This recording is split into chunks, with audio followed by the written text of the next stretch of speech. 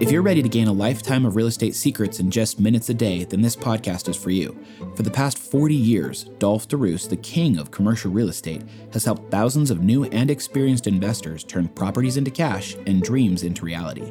If you're ready to make more money, do bigger deals, and reach greater levels of wealth through real estate, then we have exactly what you need on Buy Big with Dolph DeRoos.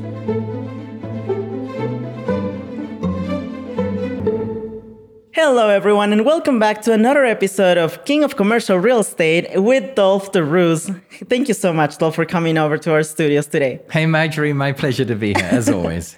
So another of the questions that we got is that when we start looking into real estate, we definitely need the money for it. So what are some of the strategies that you used for funding those commercial buildings that you bought? Well, it goes without saying that if you've got $20 million in the bank, it's much easier to buy a $20 million commercial real estate portfolio than if you have nothing in the bank. But I would say if you do have $20 million in the bank, then you shouldn't be looking at acquiring a $20 million portfolio. You should be looking at $50 million or $100 million. So, we always need to use other people's money. And there are so many strategies and methods of acquiring that money that we can only touch on some of them. Mm-hmm. But one of them that's a bit out of left field that I want to start off with is that whenever you buy a commercial property, in fact, whenever you buy any property, be it residential or commercial, always ask the seller, would you consider leaving some money in the deal? Now, I know 9 times out of 10, they're going to say no. They're going to get mad at you. They're going to say, what do you think I am? I'm selling this building because I need the money. I can't go leaving money. And if I was leaving money and I'd just keep it and I'd get the benefit of the rental income and the capital growth. So you'll get that reaction. But remember, we've got to become immune from hearing the word no or are you crazy? I am crazy, by the way. And, would you say no to me right now, Marjorie, right now? No. Yeah, you see, it doesn't bother me because I don't even know what you're saying no to. I'm immune from being disappointed with the word no. So just get used to it, because what's going to happen is maybe one time in 10 or one time in 15 or one time in 6, when you say, would you leave some money in? They might say, actually, yes, we were hoping we could leave some in. We like the building. When we sell it, we're going to cash out our $1 million. We don't know what we're going to do with it anyway. We'd put it in the bank. It's going to earn 0.2%. We want to charge you commercial interest rates. They might charge you 6% or 5 or 4 or 7, whatever. It doesn't really matter what that number is. But you'll be surprised how often they do say yes. And even if it's one time in 20, that's one building that you may not have been able to buy without seller finance. So it may be called seller finance. It's sometimes called a seller carryback or vendor finance. Doesn't matter what word is used for it. If they leave money in, let them leave money in. I once had it, actually. It was an elderly couple in their 80s. They were selling a building. It was $800,000. And I needed some $300,000 of cash. So on the off chance, I said, is there any way you would consider leaving $300,000 in? And they were a bit old and dottery, and their voices were, according to the age, said, well, we'd want to think about that overnight so that we can discuss it. And I thought, oh gosh, I've just put a delay in the whole process and they're never going to say yes. But anyway, we got back together the next day, and I won't use their laconic slow voices, but they basically said, listen, we would consider leaving money in, but would it be possible to leave 500 and not 300? Oh. And they didn't know what they were going to do with the money. I was offering them a bigger percentage interest rate on it than they could have gotten anywhere else. They still felt they were associated somehow with the property. If I were to default, they could get the property back. So you never know what they're going to say. So, long way of saying, the first step, the thing you should always do whenever you buy any real estate is say to the seller, would you consider leaving some money in? And you'll be surprised how often they say yes. That's amazing. So yeah, I feel like it also helps you find different ways for funding this type of buildings. But how about when you go to the bank and request for a loan? What other ways for funding those buildings have you found besides just going to a bank? Because that's what pretty much everyone does. Well, the single sentence answer is yes. Banks are in the game of taking depositors' funds and paying a very low interest rate, and then they want to do something with that money, namely lend it out to property investors, real estate investors, and they charge a much higher interest rate. So they might pay 0.2 or 0.5% interest, sometimes less. In some countries, Marjorie, you have to pay the bank to put your money on deposit, like in Denmark at the moment. But they'll usually pay you a very low interest rate, and then they lend it out to real estate investors at a much higher interest rate, and that's how they make their money, and more power to them. So I could say, yes, go to the bank. But going to the bank to get money to buy real estate typically is fraught with a perception of difficulty. In fact, they do these interesting studies, Marjorie, I find it fascinating, where they figure out what are the biggest fears that people have. And you'd think the biggest fear in the world would be the fear of some horrible disease or some untimely death that's just horrible. Right. That the biggest fear in the world is the fear of public speaking. Most people are horrified of that. And the second biggest fear in the world is the fear of going to the bank to ask for money. And to me, going to the bank to ask for money, why should that be scary? The worst that can happen is that they say no. And we've discussed this many times now on our podcast, that they're not going to hit you over the head with an umbrella, let alone shoot you with a shotgun. They're just going to say no. That's the worst. But, you know, there are things you can do to make your chances of getting the money from the bank not only much greater than they otherwise would be, you can make it almost a certainty. In fact, I run weekend courses on how to apply for mortgage funding such that the bank will almost never say no. Oh, wow. And it has more to do with psychology than the mechanics of it. Because let me stylize for you what happens inside most people's heads anyway when they go to the bank to apply for a mortgage. The perception is that the bank manager is sitting behind this big wooden desk and a big high chair, big imposing chair, and you've got this little camp stool on the other side where you can barely peek over the desk. And you say, not literally, but this is what most people feel like. You say, would the bank condescend itself to considering me a mere pauper for a mortgage? I know you're probably going to say no. So in anticipation of, I'm going to start walking towards the door. And it's only if you say, stop, come back, that I'll consider that maybe you'll want to do it. But I know you're going to say no. So thank you. It was nice meeting you. And they go out the door. They start negative already. They're so negative already. And then they have their application on the back of an envelope, purchase price, how much I want, and I'd like to pay no interest. So firstly, they're asking the bank manager for money. And whenever you ask anyone for anything, you give them the opportunity to say no. So I'm not ever going to go to a bank to ask for a mortgage. In fact, when you think about it, who is the mortgagee and who is the mortgagor? Well, let's take a step back. Who's the lessee and who's the lessor? Everyone knows that the lessor is the landlord. That's the person who writes out the lease and who owns the property. And the lessee is the tenant. So that makes sense. Let's then talk again about who is the mortgagee and who's the mortgagor. Well, we go to the bank to get a mortgage, so we must be getting the mortgage, so we're the mortgagee, and the bank must give us the mortgage, so they're the mortgagor. Makes sense, right? That's right. Yeah, it makes sense. But it's actually inaccurate. Ooh. And we have to twist it around to understand what's really happening. Here's what's happening when we go and get a mortgage. We go to the bank and say, Mr. Bank Manager, I want to buy this commercial building, but I don't have the money to buy it. And you, fortunately for me, don't want to buy it, but you do have the money to buy it. So if you will lend me the money to enable me to buy it in my name, I will give you a promise that I will pay interest on that money, and at some stage in the future, I'll pay the principal back. That's right. So the transaction is the bank gives you the money and you give the bank this promise that you're going to pay it back. That promise is called the mortgage. You give the bank the mortgage and they give you the money. That makes us, the investor, the real estate investor, the mortgagor, and the bank who receives that promise in return for which they give the money, they're the mortgagee. So the word foreclosure is a uniquely North American term. In other parts of the world, it's either called a redemption sale, but down under, it's called a mortgagee sale. Sometimes it's called the bank as mortgagee is doing a sale. It's a bank mortgagee sale. In other words, the bank is the mortgagee.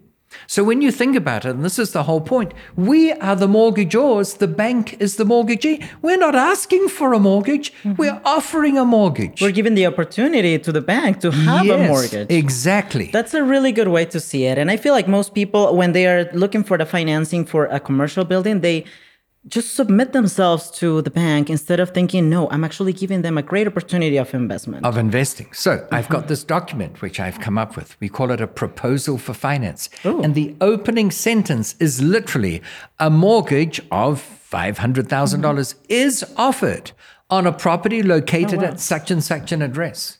So we're offering a mortgage. We're not asking for one. It changes the dynamics. It's a psychological thing, but it changes things. A mortgage is offered of $500,000 to be secured against a property located at such and such. So we're offering the mortgage. We're offering security or collateral to secure the loan. That's right. Right, of that very property that we're buying. And there's a saying that when you offer something to someone often enough, eventually they'll offer you something back. So we're offering you a mortgage, we're offering you a chance to invest, we're offering you collateral, and all we're asking in return is money, which you've got a surplus of anyway, and you're trying to get rid of it so that you earn some interest on it. That's right. And I feel like it also takes away that fear that people have of going to a bank. When you view it on a different way, that you are the one giving the opportunity to the bank, all the fear is gone. That's what I feel so true. like. That's so true. And then I'll often get calls from clients or people who say, well, I did everything you said, and I went to my bank and they turned me down. And I say, okay, what did the other bank say? And they say, what do you mean? I said, well, you went to your bank. They say, yeah, I've been going to that bank for 15 years. I said, okay, and they turned you down. They said, yeah. I said, so what did the other bank say? And they said, but I've been with this bank for 15 years. And I'll say, well, it seems to me that you're offering your bank more loyalty than they're offering you. That's right. Go to another bank. And for many people, they feel bad about doing this. So I don't have a stack of documents here, but what I do when I apply for a mortgage is I'll print 5 or 6 or 10 copies of this proposal for finance, and then I'll have a stack. And when I go to one bank, I'll have the whole stack with me. And I'll pull one out and I'll say, oh, here's your proposal for finance. And then I'll pretend to look at it and say, oh, excuse me, that's for the other bank across the road. And I put it back. And then I take out this other one. There's yours. Oh, that's amazing. So now the bank manager's thinking, holy smoke, he's not asking for money. He is offering me a mortgage and he's going to 10 other banks. I'd better be the one getting this client. That's what they may think. Marjorie, as true as I'm sitting here, I've had one bank manager say to me, Dolph, if I give you a commitment, a verbal commitment right now to fund this property, will you give me a verbal commitment not to go to the other banks? Do you see how the tables have turned? That's right. Will this work every single time? Maybe No, not. of course not. Yeah. But it's all balance of probabilities. And it only needs to work once a year for you to get one property that you wouldn't have gotten otherwise. You've got to change your psychology. I hope the bank will give me the money. You don't care where the money comes from. Once the money's bought the property, it doesn't matter whether it came from bank A or B or C or D, or from a financial institution, or from your second cousin twice removed who had surplus. No, it doesn't matter though. It's just a matter of getting the property in your name. That's right. And then the bigger the mortgage, the better off you are, because let's say we buy a property for $1 million, and let's say, imagine we had $1 million mortgage. Then through time, the number of dollars required to describe the value of that building is through inflation. It will go from 1 million to 2 million. It doesn't really mean, Marjorie, this is where people get confused. It doesn't mean that the building has doubled in value, because if we sell that building for $2 million, what we can buy with that $2 million will be the same as what you could have bought with $1 million before. What inflation really means is not that things go up in value, but that money is devalued. Money is worth less. So it now takes 2 million units of currency, here it happens to be dollars, but 2 million units of currency to describe what that building is worth compared with when we bought it. However, if we borrowed the $1 million to buy it and it goes up to $2 million and we sell it, we still have the $1 million to pay off. Let's say we were interest only, so we've now got $1 million of equity. We've got $1 million cash. That's right. Now you could argue, well, it's only worth half as much because money halved in value, but it's still $500,000 of value that you didn't have before. That's right. So inflation hurts everyone except for real estate investors. I love that layer of reality to it. That's true. So the trick is, how do we get money? Number one, always ask for seller finance. Whenever you buy a property, just say, hey, would you consider leaving some money? And chances are they'll say no. But if one time in 5 or one time in 50, they say yes, that's a bonus. Take that yes. Right. Number two, go to the most conventional place to borrow money to buy real estate, which is the bank. But instead of asking, instead of pleading, instead of begging them for money, please condescend the bank. I think I'll probably be able to pay it back. No, you offer them a mortgage. I don't care where the money comes from. You're closer to my home than the other bank, so I'll see you first, but it's first up, best dressed. If you have that attitude, you'll be surprised how much they vie and fight to get your business. Because here's another funny thing about borrowing. Now that we're talking about it, When you owe the bank $5 million, you've got a problem. But when you owe the bank $50 million, they've got a problem. Oh, wow.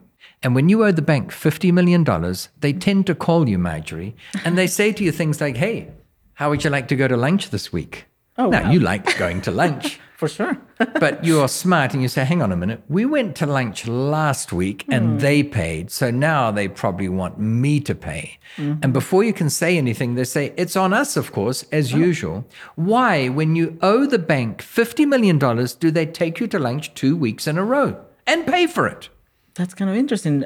Tell us. And the answer is not to make sure that you're still alive because they're worried about their 50 million. They're not even worried whether you're alive or not, because even if you were to die that day, horrible thought, but even if, then they've got the collateral of the buildings that were bought with the $50 million loan. So they could force a sale and get their $50 million back, or they could just let whoever you bequeath the property to keep on paying the mortgage. So that's not their concern. No, the reason why they invite you to lunch when you owe them $50 million is they've just had a new lump of cash come through and they want to see whether you want any of it. Why, Marjorie, do they want to give you even more money, even when you already owe them $50 million, compared with some stranger on the street that they've never met?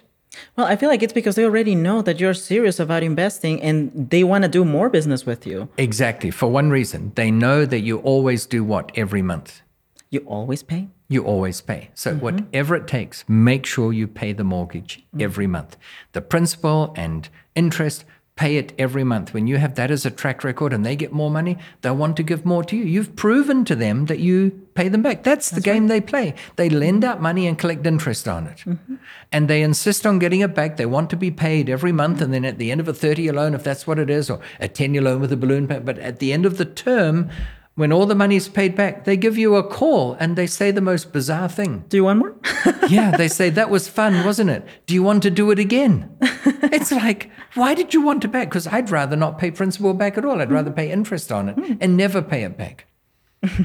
So tell us, you mentioned that that's the conventional way for funding a building, which is the bank. What are some unconventional ways that you have used? Have you used any partnerships before? Oh, of course. Okay. So some less conventional ways, the most conventional one is you have the cash down payment or deposit, and then you get the rest of the money in the form of a mortgage from a bank. But you could partner with people. You could say, listen, I've got this property here. I am willing to pay 6% interest to a bank, but then I've got this commitment. I want to do some development. It's going to be some time before I get cash flow.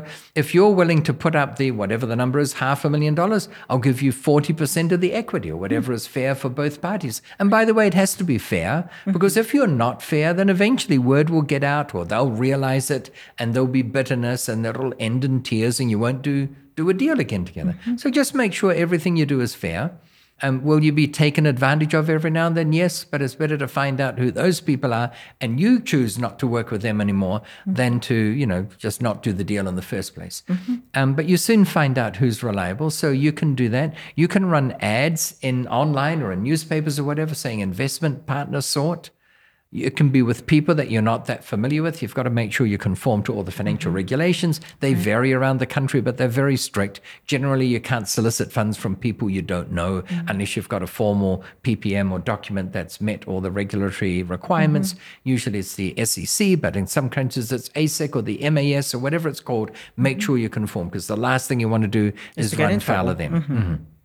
Gotcha. And when you go about partnerships for funding a deal, how do you figure out the percentage that each party is going to get? Usually it's based on the percentage of the cash portion that they put in. So let's say we're buying a $5 million building and we're going to get a $4 million loan from somewhere, but we've got 3 people involved. I'm making up the numbers. One puts in 100,000, one puts in 300,000, that's 4, and one puts in 600,000. Then the percentage ownership will be 10% to the 100,000 person, 30% to the 300, and whatever's left, 60% to the last person, because that's the proportion of cash that's gone in. And at the same time, it's fair, because from then on, they're going to be like, oh, this person actually did the partition of the income or the profits in a really proportionate way of what we invested. So I feel like it also gives you a really good track record for people to keep investing with you. Right. Now, sometimes whoever puts the deal together wants a share for the effort that's gone into that, or they've already expended money, a lot of money and time to get the deal to that point. So that varies. That's where each deal runs on its own merits. But the borrowed money, you also have to allow for the fact that if a loan is non-recourse, meaning if someone has to guarantee it, that has to be rewarded in some way too, because if there is a guarantor, they take on personal liability, because if for whatever reason the rent isn't paid, the mortgage isn't paid, they come knocking on the door of the person with the personal guarantee. That's right. Well, thank you so much again for explaining us all of those different ways for funding our investments, because I feel like it opened our eyes to look for different ways, because you can do it through the bank. That's totally fine. You can also do it with a partnership. You can even do it by, let's say, asking your family or asking your friends and going on. Nothing wrong with them. that. Yeah, put it out there. You might have a rich uncle. Or maybe he's got no cash, but he owns that farm that doesn't generate any money, but it's worth $1 million. And you say, listen, if you secure a mortgage against the farm for $500,000 and we put it into this deal, you get whatever percentage of the deal. It may be something he wants. The fact that his farm isn't generating any income means it's a dead asset to him. That's right. So to all our audience that are listening to us about finding different ways to finance your commercial buildings, you can do it. Just take a leap of faith and try any of these methods that we have covered today. Thank you so much, Dolph, again, for dropping those gold nuggets to us. My pleasure, as always. Thank you. And stay tuned for our next episode.